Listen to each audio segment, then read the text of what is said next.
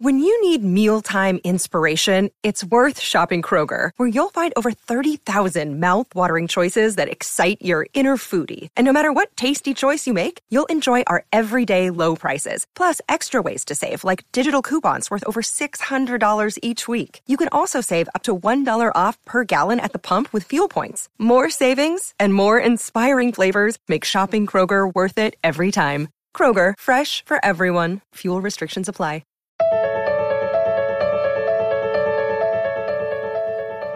Hello. Welcome to Sounds Good with Brandon Harvey. I'm Brandon, and this is the show where every single week I sit down with people who absolutely inspire me and find out what kind of unique wisdom and hope they have to offer the rest of us.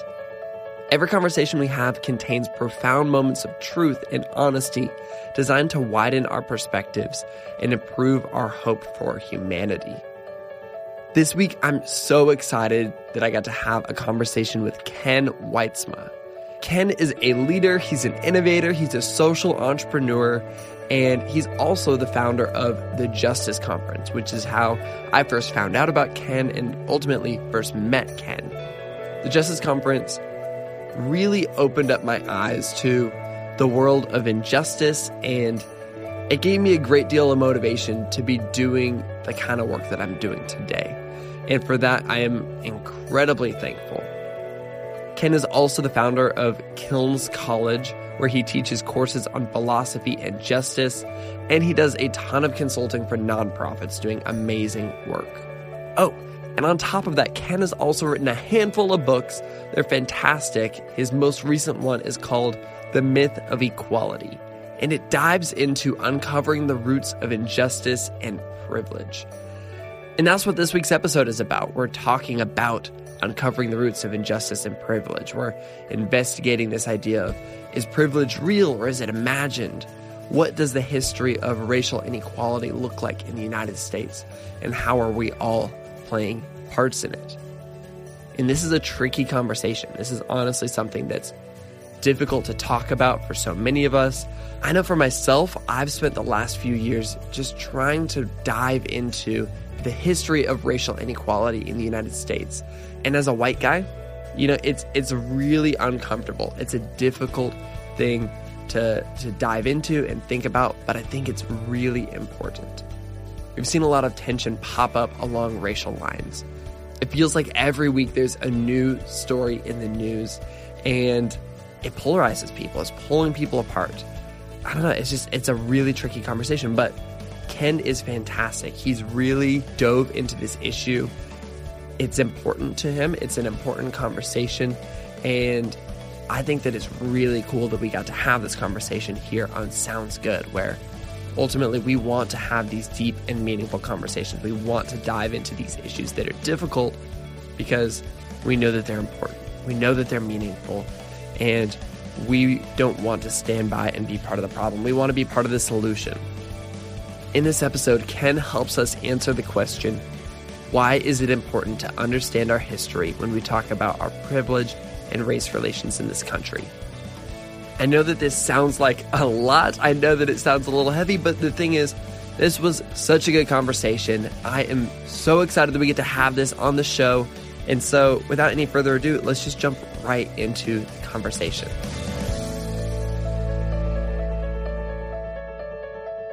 I was thinking about this as we were preparing for this interview, and I actually learned a lot about social justice because of you.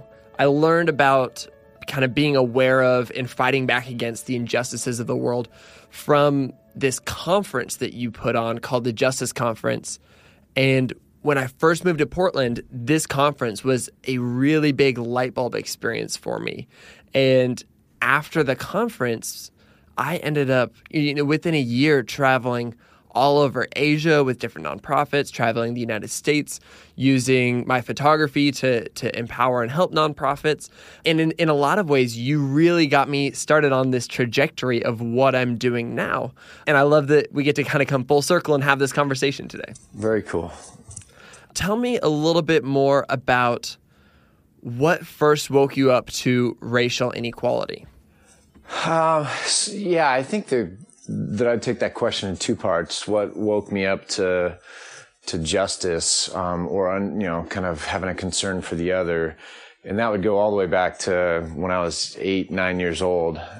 So my dad's an immigrant from Holland. He immigrated in 1953. He was 8 years old, so war-torn Europe. I grew up with stories of my grandfather dressing up like a woman to ride a bike into the country to forage for food when my grandma was too pregnant with my dad in 1944, which was towards the end of the war. So really the play it forward part of my life is that my dad as an immigrant and all of his experiences then had compassion when I was 8 or 9 to sponsor a family of 5 from Cambodia. So this was during the genocide in Cambodia under Pol Pot, the Khmer Rouge regime. And this group of people had fled to a Thai refugee camp. They weren't a nuclear family, so it was a husband, wife, and child, and then a brother and sister. And they came and lived with us for a year and a half. I watched my parents take them through naturalization, teach them how to drive, teach them how to speak English. The day they arrived, Foy Long, the dad, sat down and wrote a letter to my dad talking about people eating people and children with guns and kind of a crazy thing. And I really think that early experience being in relationship with that family put empathy in me. And empathy is behind all justice. If you can't draw close to the other and feel their humanity, then there's going to be no movement toward justice. So that was kind of my first awakening just to justice in general.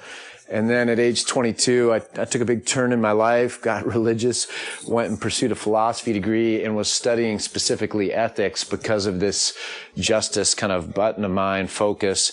And then I think it really began to accelerate when I jumped into the Justice Conference. So you start a conference to try and help expose people to these bigger ideas of social justice, of international kind of relief and development kind of concerns. And you begin to realize the messier part of our own history that kind of hides off of certain exits on the freeway, places that you don't normally travel. And you begin to see it more and more that there's really inequity in this country. And that's been kind of the reality for all of our history. And so I just began to build relationships with people, to listen, to learn, to lament it myself, to try and understand where I fit in this whole narrative. And that's really where, over the last 6-7 years, the racial part came in for me. Yeah, and it's tricky because I would imagine for years, focusing on social justice around the world, you got to be somebody who was the helper in many ways. And this is something I've experienced as well, where I'm like, wow, I get to help these people because I'm aware of the problems. And then as soon as you become a little bit more aware of racial inequality in the United States, you kind of realize that you are the problem. And I realize that I am the problem, and I have to stop being the problem before I can even start being the solution. Yeah, it's funny you say the word help. One of my big epiphanies, or at least understanding it or framing it in a certain way, was I was at dinner with a Native American friend of mine. He's in his mid-60s, so he's lived a lot of life. He was telling me about my own town that I live in now and how it was a sundowner town. And when he grew up as a kid, he'd come into town and see signs in windows of no dogs or Indians allowed. Just crazy stuff like that. And as we were going through the conversation, he says, have you seen the movie The Help? And I hadn't at the time. He says, I want you to go this weekend and see the movie The Help and then come back and talk to me. So I went and saw it. And then we circled back up, and he basically pointed me to the scene. Remember the movie is set back in the 50s, and there's segregation, and it's really awful racial stuff. But there's kind of the social club leader is pushing for a movement that they're all going to build bathrooms outside of their houses so that their help, the African American women in the South, won't use their bathrooms, defile them or something like that. It's, thoroughly racist. And as this whole thing progresses and you see the inhumanity of it, you get to this fundraiser that the social club is putting on, and this kind of this lead woman who's pushing for all this stuff is collecting furs to sell, to give to the poor orphans or the poor kids of Africa. And in this poignant moment, she looks over at the Help, who she's been persecuting, right, and says, you of all people should appreciate this. And the hypocrisy is dripping in that moment. And that's what I realized, certainly for the American church or the evangelical church, has been a big issue, is that we'll run overseas to save Uganda or to save this or to fix the HIV problem, which is not a bad thing. But if we're doing that and turning a complete blind eye to the injustices all around us, then something's broken, right? I think that you just touched on this a little bit, but there's no beating around the bush in that your book that you recently wrote, The Myth of Equality, is for white evangelical Christians. And you're a white, straight, male Christian leader. Why do you think that it's important to write this book? Yeah, so it's interesting. I was asked to write it and wrestled with it quite a while. I like to joke that, the publisher sat around.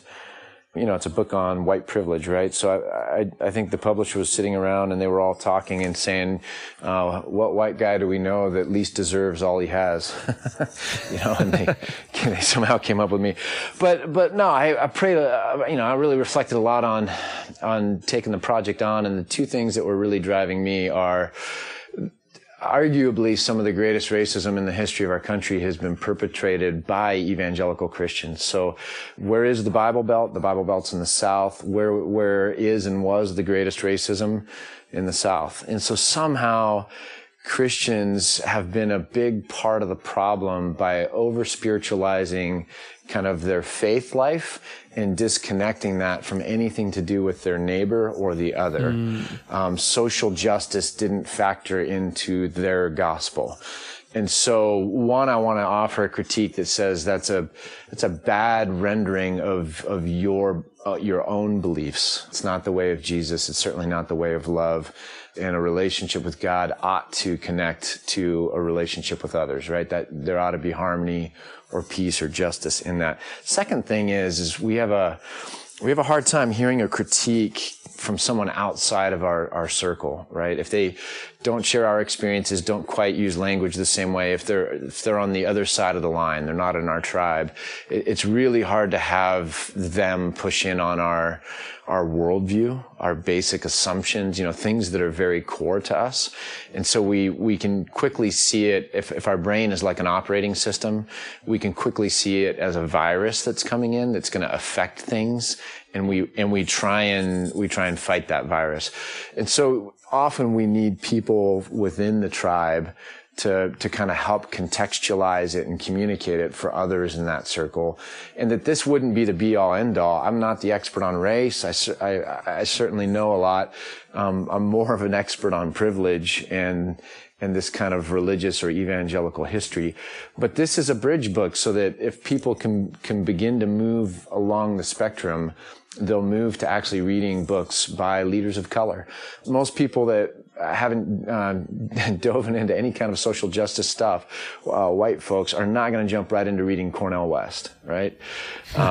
But if they read this book, maybe down the road they will read Cornel West. And that's my real hope, right? Because until you hear from the other, learn from the other, then we're not going to really know each other's stories and see the common humanity through that.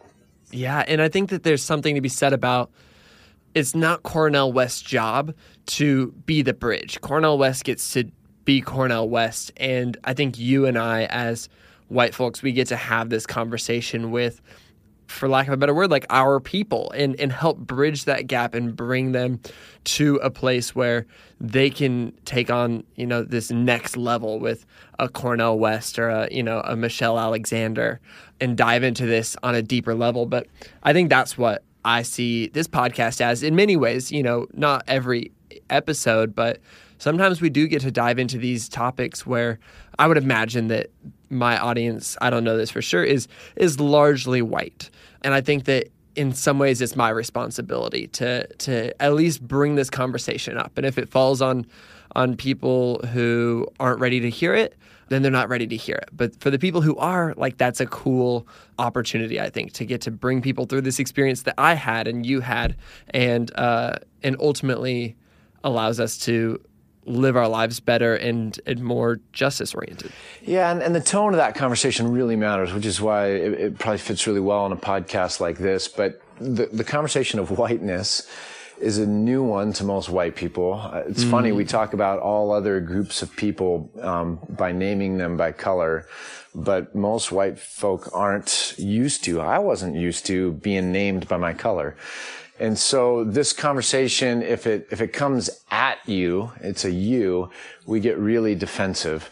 It's a much easier conversation to have if we say we and we're shoulder to shoulder looking at history and reflecting and studying on it, as a shared kind of exploration of what's true about the racial history in this country and what does that mean for the life that I find myself in, for good or bad, right? The relationships I find myself in, the circle of friends that I have. You know, if you go on Facebook and really looked at your circle of friends, we're all a lot more segregated than we realize. And so I think that the tone really matters. It's not talking about white supremacy doesn't mean you are a white supremacist. It means that we're naming something that happened in this society where hundreds of years racist white men were put in power, political power, because women couldn't vote, and the vote was taken after the Civil War from black people. And white racist men built a society that propped up white people. And so, you know, even Woodrow Wilson, we look at Woodrow Wilson, World War I, and he was the great guy of self-determination. He was gonna, after World War I, get rid of this whole colonial thing that the British and the French were doing, and that there should be democracy. His famous statement, we need to make the world safe for democracy. And the big irony is he was a Southern Democrat, arguably the most Christian president we've ever had. And when he came to D.C., he implemented Jim Crow in D.C. Like, he brought it to the federal government. D.C. was an integrated city, and when he showed up, he took the federal government and made it for whites only. So it's just a really complicated past, this idea of white supremacy. And so we're not talking at someone. We need to be shoulder to shoulder reflecting on kind of the realities in the history. Yeah, so I think that with this episode, what I want to do is dive into three things. We can almost break it up into chapters. Chapter 1, I want to talk about the history of racism from its fairly new inception, surprisingly new, to today, what racism looks like in America today. And then chapter 2, what privilege is and what it means for folks like you and me. And then chapter 3, what's being done and what we can do. So what the movement already is to fight back against racial injustice and how we can be a part of it. But you've already kind of started down the path of history, and I'll ask, why is it important to understand our history when we talk about privilege and race relations in this country? Yeah, that's a really big question, but I think we always need to know how we got to where we're at, right? And we assume that we ended up here by accident if we don't really study it. And usually we end up places because humans in power have created systems or structures, basically rails on which kind of the world runs, that lead directly from whatever point in time that is to where we are today, right? And so I think you kind of said, where did racism come from? Because it's a rather new thing. I think what you're talking about is that before the age of exploration, so the late 1400s, the early 1500s, which ironically is the same time as the Renaissance, and it's the same time as the Reformation, so the Protestant Reformation. But all of a sudden ships are able to go further, and you begin this age of exploration.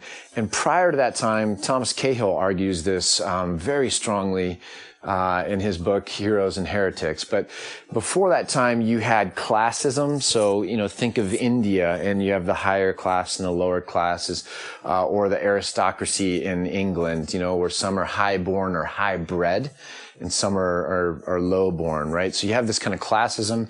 You also have xenophobia. I prefer my country. All foreigners I don't like. You know, so you can have an ethnic prejudice against people from a different country that speak a vulgar language, or something like that. But you don't see, prior to this age of exploration, that color begins to be the way we name inherent human differences and try to say that there's a kind of an evolutionary, if you will, we're borrowing later terms, but on this hierarchy, this vertical hierarchy, some are less civilized and some are more civilized, and the darker the color pegs you lower, and then as you go up, you're kind of reaching the zenith. And it was a useful tool. So we like to think America was settled by these religious pilgrims, but it was first settled by really hardened sailors and profiteers that were charting unknown seas in search of riches. And they were doing it under the behest or approval of kings and queens. And those kings and queens needed spiritual backing from the Pope to be able to kind of claim and make that part of their territory. And so the Pope, Renaissance popes, right? So you have the Reformation splitting off. So the popes, which were very worldly at that time, were looking for more land. We just lost all of Germany to Luther. How do we grow the Catholic faith? How do we get more land and more money? And so there's this partnership that comes in with kings getting the permission spiritually from the Pope to claim lands in the name of Jesus if there's not a Christian civilization there already. And if not, then they're basically free to enslave or to conquer. And so when Columbus lands in America and other explorers later, they come on land to people that are half naked in the way Indians or Native Americans used to dress. And they would read them a document claiming this land in the name of the Pope. And, hey, if you join us, then great. If you don't, we'll wage war against you. So imagine just how absurd it is reading a document talking about European civilization, government, popes, kings, to people that don't even speak the language and couldn't even fathom what it is you're even talking about anyways. And this was their way of going, we're doing this in a legal way, but because you can't respond, you basically default on that option. So now we're going to take possession in the name of the king, in the name of the faith or the Pope.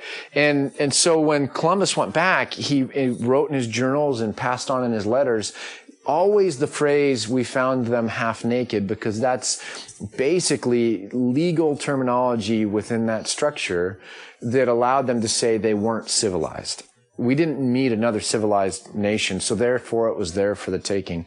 So this exploitation was was built with a religious framework or relationship. It used, strangely enough, legal channels, but it ultimately began to create this darker people, continent of Africa, are there to become slaves, there to serve our economic interests. These new lands might have people occupying them, but they can't own the land because they're not civilized like us. They don't have governments like us or laws like us, and therefore we move in and we begin to take them. So the racism really gets going there, and then by the time we get to the slave trade and then on into, the post-Civil War history in America, you've got this real race problem because it's embedded in the psyche and in the fabric of how we've created this country. I mean, it's been said that slavery was America's original sin. So racism is America's original sin. I tend to agree with it. And so we move forward and we get to post-Civil War. Slaves are free, but because of the systems put in place, they're only theoretically free. Isn't that right?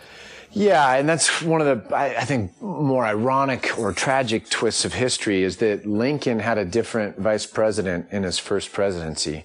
And he was really worried about winning re-election. It looked like he might not win it. His former general, George McClellan, was running against him about just ending the war without victory.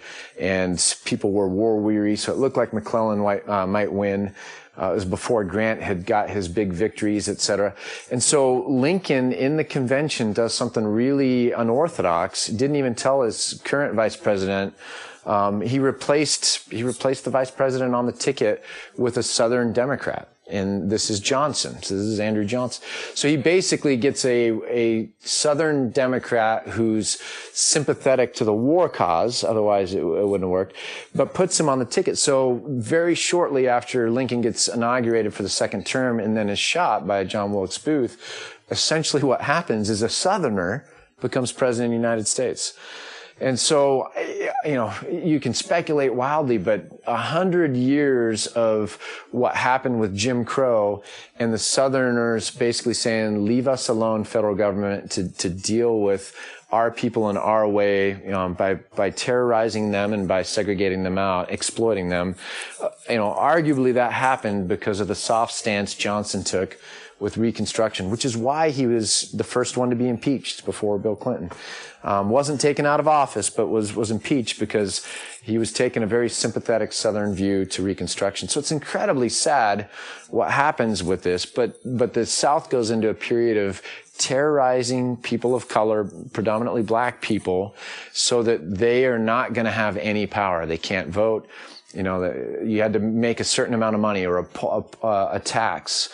So you had to pay a tax to vote, which most of them couldn't afford, or a literacy test, all sorts of little things were created to essentially exclude African Americans from being able to vote in the South. And therefore, that system continues on for 100 years. And ironically, just an aside, it's what apartheid in South Africa looked to learn from. That's why Jim Crow is called apartheid's awkward uncle.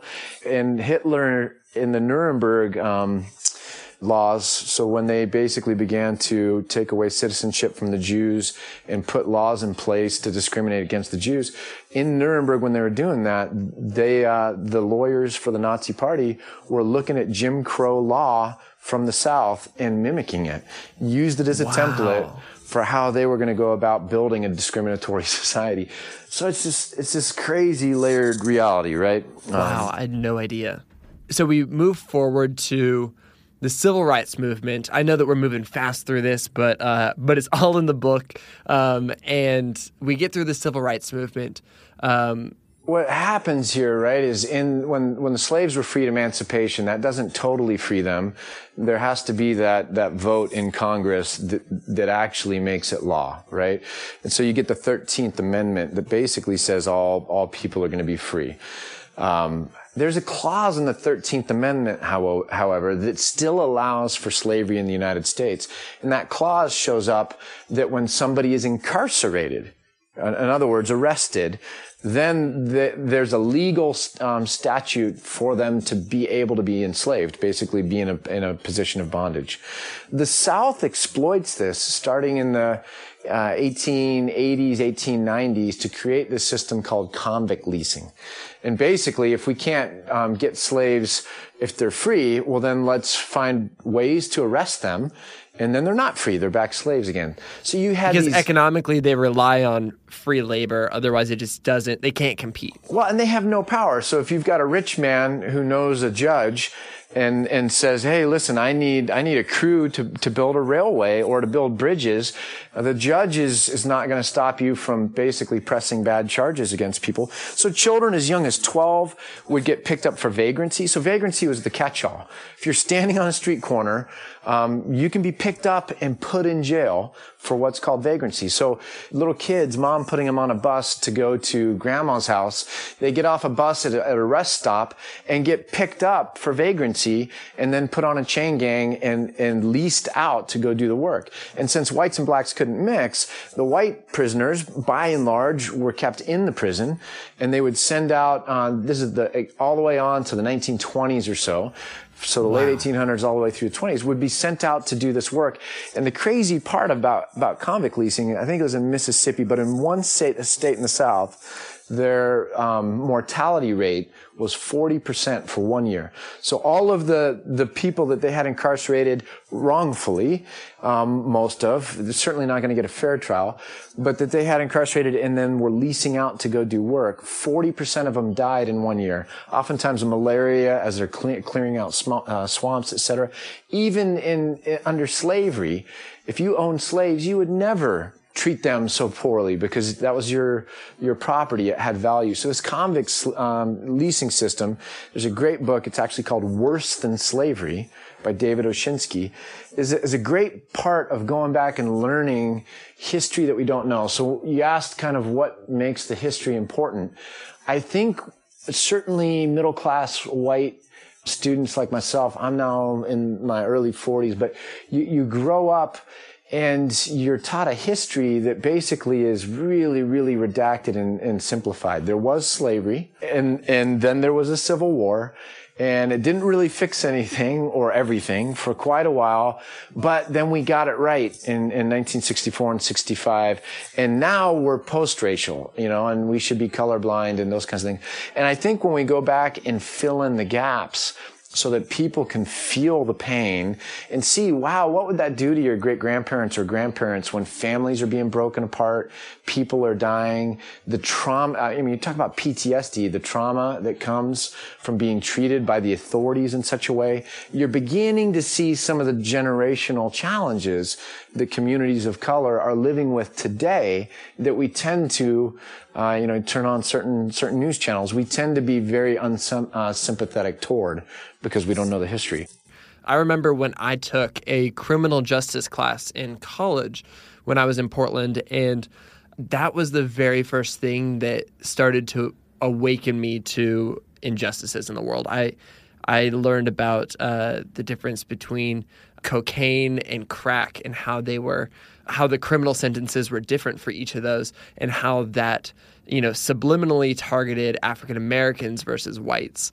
That was eye-opening for me. So I'd love to dive into that. Yeah, I just, Relevant Magazine, I just got an email from one of their editors asking for a piece on what is the myth of equality. And I think you're putting your finger on it right there. The myth of equality can in some ways best be looked at through our cities. And then as that rolls forward with how we dealt with issues in our cities, primarily drugs. So our cities, I remember growing up and just feeling like, how come all the black people live together? And how come all the white people live over here? Like, do they just choose that? I mean, I didn't really have a concept of how cities are formed up the way they are. And the quick way of saying it is that basically, there's always a trickle, but the largest periods of what's known as the Great Migration would be around World War I and World War II, where you have large numbers of African Americans from the South. 3/4 of the African Americans in the South, I think there's 1.5 million persons, moved from the South to northern industrial cities. And the motivations are obviously to go find work, to be reunited with family that had moved 5 years before, 10 years before, and to escape really the tyranny of the South. So Brian Stevenson, who's this giant of a man out there now, has more presence when he gets on a stage than anyone I've ever seen. And he's working down there in Montgomery with the Equal Justice Initiative and getting wrongfully incarcerated people out of prison and off of death row. But he talks about it and says, we've always called it wrong. We call it the Great Migration as if, the weather got warmer, so large amounts of black people migrated north. He goes, it's a complete misnaming. They were refugees fleeing terror. So they were fleeing the terrorism, the lynching, in the South, where they had, literally living in fear, and they fled that to go to the North, and the North didn't receive them. So you had race riots in Chicago. Hey, we didn't invite you people here. Hey, and don't think you're going to live in my neighborhood. And people were brutalized, neighborhoods set on fire. Just awful stuff in the North where they wouldn't receive these people. LA, you can watch the O.J. Simpson 5-part documentary, the 30 for 30 that ESPN did, and you'll see the whole racial history of Los Angeles and how you had a police chief who was racist and used to go to Klan rallies to do some of his recruiting, not to overstate it, but some of it. And the way they treated the blacks, we didn't invite you here. And it was such a large explosion of the black population in LA in such a short amount of time that you really saw a lot of racial tensions grow up. And that's ultimately what led to the Watts riots, way back in the 60s. And so, this kind of interesting thing is all these people are moving out of the South into different places in the North. And so what happens about this time is you've got, after World War II, the Federal Housing Administration that comes up. And this is Roosevelt's plan to not have a Great Depression anymore, because banks used to be able to just call in your loan. Like, you owe us $200,000, we need it by tomorrow, or we're taking your house.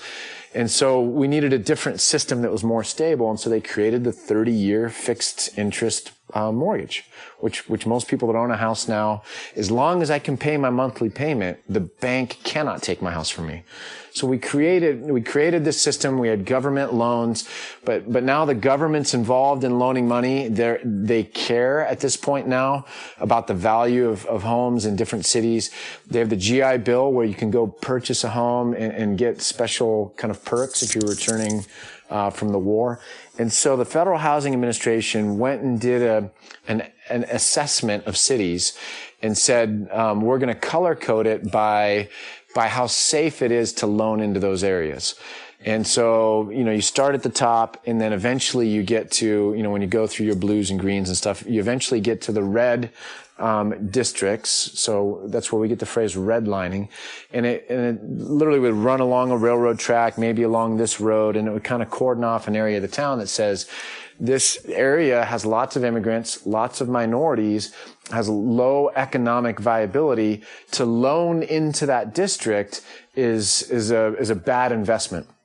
And without realizing the racism of it, they just chose not to give loans into those areas.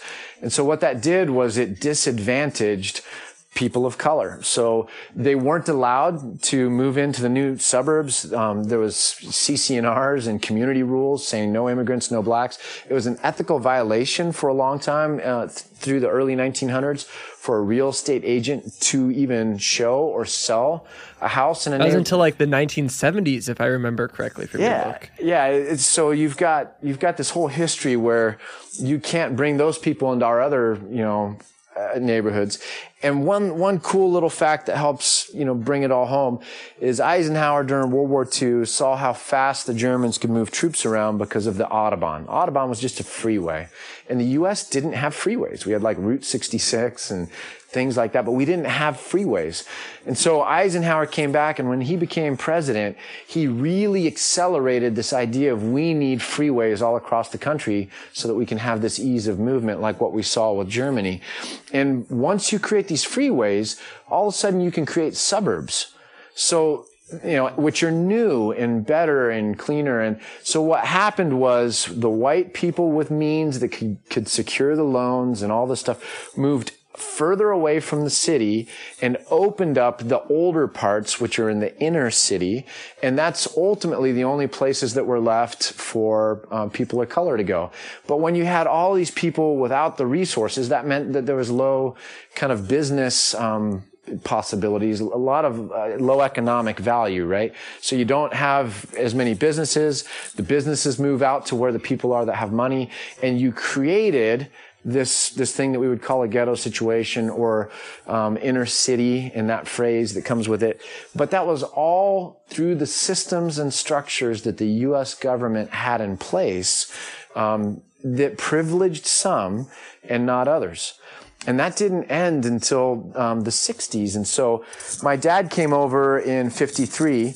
Ironically, it was only in 52 that we took the white clause out of immigration. So you had to be a white person to immigrate, before 52. My dad comes over in 53, and he ends up paying for me to go to college and then grad school, and is retired now and did really well. And how did an immigrant from Holland, whose mom had MS, they only had $20 when they got here, how was he able to make so much money?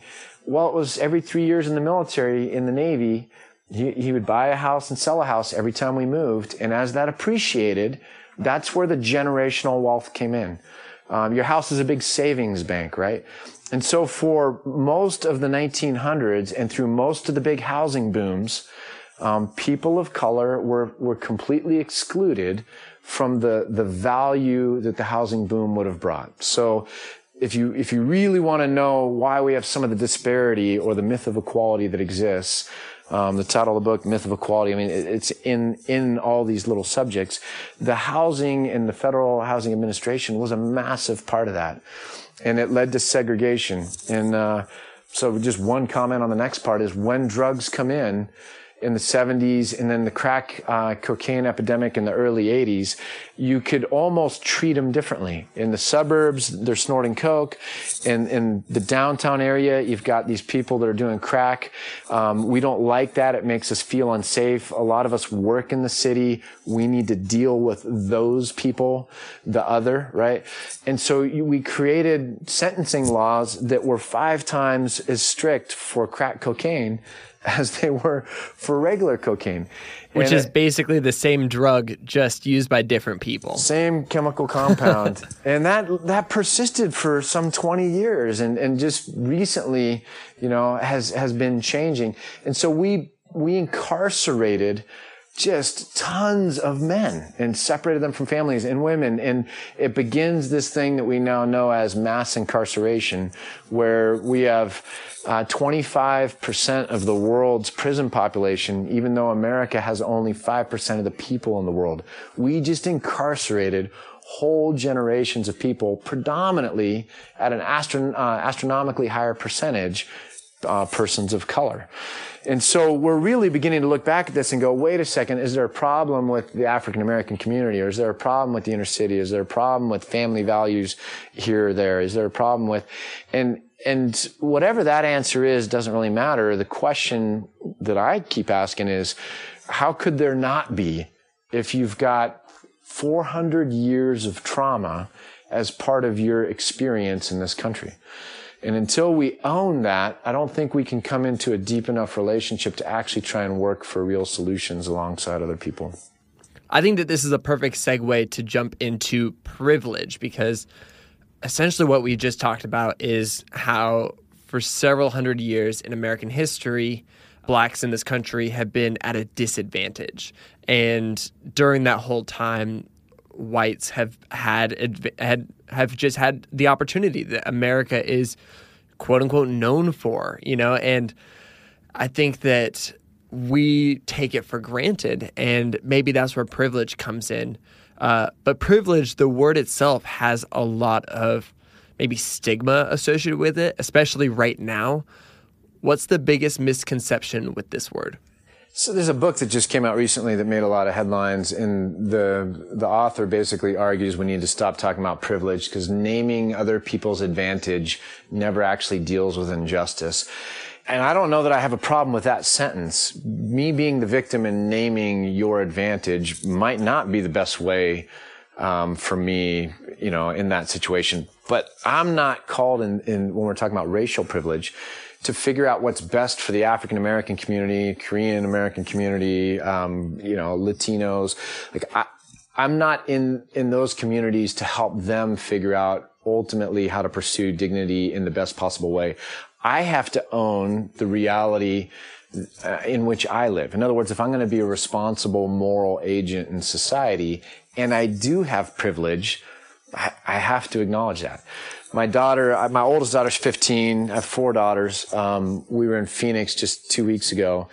And so all 4 daughters went to this real, I'd never seen anything like it. They make the ice cream on the spot, like freeze dry it for you, totally customized, ridiculous. But so all 4 of my daughters get ice cream. And my 3rd daughter gets this little kitty cup, and all the other kids are these big, massive adult things. I don't know what happened, but she just got a smaller one. Right? And she was really upset. And I looked at my oldest daughter, and my oldest daughter goes, "Hey, it's not my fault." Right? And she needs to learn how to deal with it. And I looked at her, and this is just like the privilege conversation. I said, whether she should feel like a victim or not, or whether that's best for her or not, Mary Joy, my oldest, you are in a situation right now. You saw what happened. And if this is somebody that matters in your life, you need to figure out how to deal with your privilege in a way that increases the humanity in this situation, right? So it doesn't matter if Sarah shouldn't be whining. That's not the point. The point is, what do you do, realizing that you've been advantaged and that things really aren't fair here? So a baseball team you could be out on the field and not feel like you have an advantage, right? Like it's the same as it always was or what you think it would be. I got my 2 hands, I got my glove, got my shoes, until you see that the other team comes out with one arm tied behind their back. And then you realize, like we do have an advantage. So it's hard, I think, when we talk about racial privilege or white privilege, because we don't feel it. In many respects, we have it because other people don't. If persons of color have been disadvantaged throughout history in this country, that means by proxy, some people have been advantaged, right? I still feel normal. I don't necessarily see it, but I'm swimming in the center of the stream where there's a lot of current. And so a lot of people will talk these days about poor whites, and there's a growing number of poor whites, and the life expectancy of poor whites is decreasing rapidly. So, some people will go, look, privilege isn't a racial thing, it's a class thing, or it's an economic thing. And my answer to that would just simply be, look, if it's 2 a.m. in Mississippi and you get pulled over, would you rather be white or black? If Airbnb just changed their discrimination policies, it wasn't because people were being prejudiced against and filtering out Anglo-Saxon Christian sounding names. It's because the prejudices exist when you're a person of color and you get pulled over. When you put your name down for an application and you don't get a call back because it sounds like a black name or like an immigrant name. And so, you kind of begin to look at these things more and more and go, those are very subtle, but they exist. And the biases that happen with juries and grand juries and DAs, and even if it's a subtle thing, when you multiply it over time, what does it actually produce in society?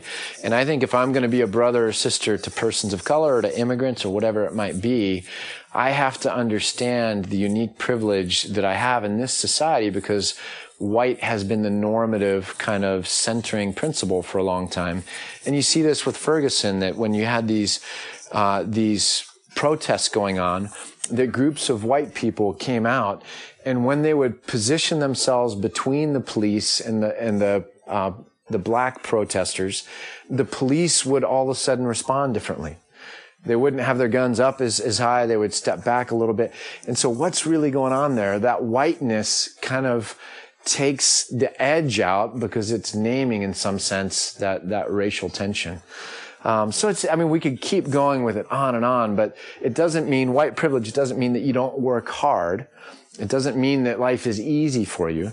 It just means that if you were a person of color, historically speaking, it might have been a lot harder. For instance, if you do landscaping, and I had this conversation with a guy, and he was a tree cutter, so he cuts trees in people's backyards and stuff like that. I said, so how do you get your business? Well, I go put door knockers in neighborhoods. What kind of neighborhoods? Well, like the suburbs. People that have trees and like to manicure them, or take them out so they can put in flower beds, etc. So you put door knockers on homes in suburban areas. Yeah. And when you get a job, when do you work? What do you mean, when do I work? Well, when do you work? Well, business hours between 9 to 5. And it's in their backyard. And he's like, yeah. I said, so if you were a black person, 29, you're 29. If you were a black person and you were walking through the suburbs, going up to doors and putting on door knockers and working in the backyards of white people's homes, between 9 and 5, when either a husband or wife or both are away, and you're up there cutting trees for several days on end, do you think that some of those people might not wonder, is he going to bring some of his friends back? Did he see the stereo through the window? Is this really safe? And even if it's subtle, or even if it only happens every once in a while when you're talking about racist families in those neighborhoods, not all of them are.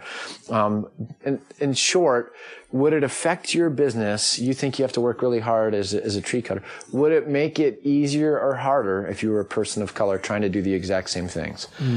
And he goes, yeah, I guess I can see your point. And so privilege, white privilege, doesn't mean your life's easy, doesn't mean you don't work hard. It just simply means that there are others in our society, purely because of their skin color, that might or do have a much harder time than you do. And so I think that brings us to kind of our third section, which is what can we do? How can we take action? Which is, what are people doing who have become aware of their privilege, who have become aware of the history of race in America? What are they doing to move things forward, and how can we do that ourselves? Yeah, this is where I've made most of my mistakes over the last, half dozen or more years. I think the temptation for type A middle class Americans really, is to always try and fix something, right? So when we see a problem, well, we need to fix it. And we're not used to running into problems that are so deep or intractable or ubiquitous that it's kind of foolish to say, how can I fix this, right? Communities of color have a long tradition of that. Slaves in the South would meet on Sundays for church, and they would sing, the Negro spirituals, Swing Low, Sweet Chariot.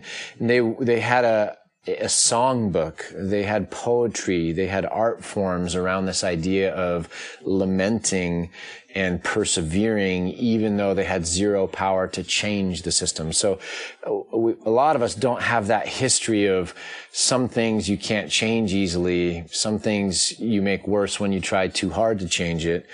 Because it becomes pedantic, or as if you're talking down to people, or you're the one that's gonna kind of ride in and fix what others couldn't. So I think the first thing is to really sit back, to listen to the experience of others, to learn. There's a lot of history here that we were never taught, that I think we need to go back and learn of what the experience in America has been for other people.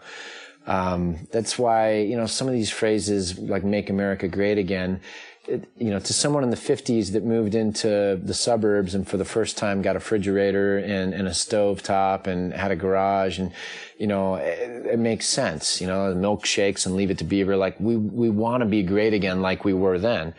To a Native American, or to some African Americans or others, the question is, when were we great? I don't know that in my experience or my family's experience that we've ever reached that place, right? So it's how does that language hit different people based on their experience in this same country? So I think we have a lot of learning. So listen, learn. I think the more you learn, like I shared that one book, Worse Than Slavery. It's a small book, less than 200 pages. But if you don't have to put that book down and walk away for a week or two, I'd be shocked. It's so visceral and puts you into a time and a place that was so brutal that it really messes you up. And I think we have to learn how to lament, like really see the pain, feel it, and lament it.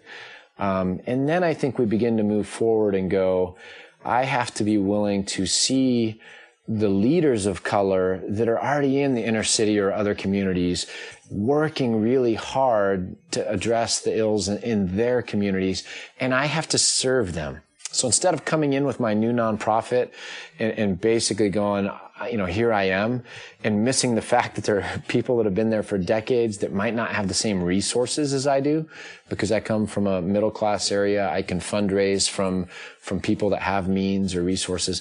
Like, instead of coming in to do it, I think we need to partner, collaborate, and serve the people that are actually in a better position to kind of address some of these things in their own communities.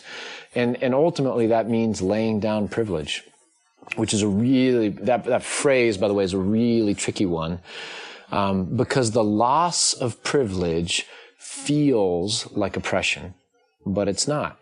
So if I talk to white people that feel like, hey, I feel discriminated against, I feel this reverse racism out there, it's all actually bad language. Reverse racism means that the systems or the structures disadvantage you because of color. It doesn't mean, hey, this guy got the job and you didn't, and you're frustrated and you think it's reverse racism. You still have a job, and you weren't entitled to that job in the first place. Those people could hire whoever they want. So you actually haven't been a victim of racism. You just all of a sudden are coming to grips with the loss of privilege that I think you might have grown up thinking was naturally yours in a society that was built around whiteness. So the loss of privilege feels a lot like oppression, but it's not. And so when I started giving up speaking engagements to leaders of color, like, hey, you don't need me. There's plenty of white dudes on your stage. Here's this person. Or I'm fundraising not for my own projects, but how to help get leaders of color published, this new publishing thing called Voices Publishing with a friend of mine. And now all of a sudden I'm going, man, if I had been raising that money for myself, my career would be going faster, or my own take-home pay would be easier, or, you know, and then you go, wait a second, that's actually what I'm laying down. I mean, that's what I'm choosing to do to serve, because otherwise I'm benefiting from privilege. I'm just floating in that river, taking all the things I can because I can get them, because of being, a pretty decent, sharp white guy. And I like that that's an action step. It's not that you're losing your privilege. It's that you're laying down your privilege. And I think that when you feel convicted by this, and especially listeners to this podcast who are used to making a difference in the world and saying, hey, this is something I want to take action on and do something about, it feels a little bit like inaction, but ultimately it is inaction to say, I'm going to give up my privilege. And it's a proactive choice, and it happens not just once, it happens on a daily basis. Yeah, and I think there's something deeply theological here around the concept of love, right? So you lay down your life for a brother or sister, you know, that's kind of the religious way of defining love. And really what that is sacrifice. And another way of saying sacrifice is the willingness to be inconvenienced, or the willingness to incur pain because of something else. So bringing that home, anytime we really love something, you have a child. I really love this child. Well, that child could get hurt, die, or make decisions you don't agree with. Every time you love something, you're opening yourself up for the potential of suffering, right? For the potential of being inconvenienced. If you and I, Brandon, became best friends, we would be in that accepting the idea that we could hurt each other, or that, you know, I might suffer because of this friendship. What if one of us gets cancer and we go, hey, no, I'm going to be there for you. So anytime we love something, we're really opening ourselves up to suffer. Here's where the disconnect happens with race. We think, or we want to say that we love our black or brown or red or whatever it is, brothers and sisters. But instead of going towards sacrifice or suffering or the willingness to be inconvenienced, because that's a part of love, we always default to compassion. And compassion is where I get to feel deeply and do some kind of action, give you some money, tweet about you, tell you how awful it is that what you're going through, and then walk away and feel like I'm a really good person because I've had a compassion hit, right?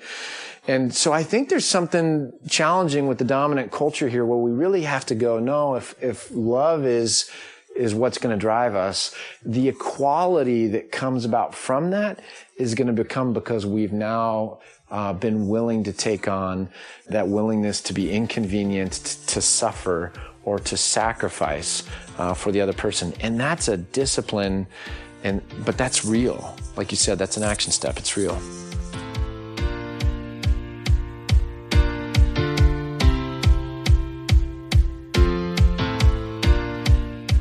Man, what a good conversation. I was telling somebody about this conversation after I finished recording, and I told them I went into the conversation expecting that we were going to have like a scholarly conversation where we talk through all of the implications of race and privilege and the histories, and that's what we did. But my expectation was that I would come at it from just a head level. I'd done the research, I'd spent time reading, I'd spent time digging into the topic, and now I was going to help communicate it. But I left the conversation feeling convicted. At the end of the conversation, Ken gave some action steps. He said, we've got to know our history. We've got to learn from the past. We've got to allow ourselves to be inconvenienced. We've got to lay down our privilege and give a platform to someone who would not normally have the opportunity that we do. He pushed into this deeper and said, we can't just stay at the feeling deeply phase, and we can't just have a compassion hit. Love is about suffering and the willingness to sacrifice in a real way for the other. And I love the conversation thinking, dang, like, am I doing that well enough? Am I actually sacrificing? Or is it all just in my head? Is it all even just in my heart? It's got to be in my actions. So that's what I'm leaving this conversation with. This idea that I probably need to work harder. And honestly, it's probably not going to be easy either, because Ken also had this quote where he said, the loss of privilege feels like oppression, but it's not. So it's going to suck. It's not easy, but that's the process that we're going through. And that's ultimately what I care about. And I think that this community cares about. If you connected with this conversation as much as I did, you should absolutely check out Ken's book, The Myth of Equality. It really dives deeper into some of these things we've been talking about, and I think that it's so important and so valuable, and I wish that more people would read it. The book comes out on June 6th. You can pre-order it wherever you get books, and you should also go and find Ken online. You can Google Ken Weitzma. It'll come up with his social media, his website, everything. Ken really is an expert on the world of justice, and I admire him for that. You can check out other episodes of Sounds Good, find out about our good newsletter and good newspaper at goodgoodgood.co, and you can find us on social media everywhere at goodgoodgoodco. Thank you so much for tuning into this week's episode. Go out and do some good this week, and we'll be back next week with another inspiring conversation from an incredible person. Sound good?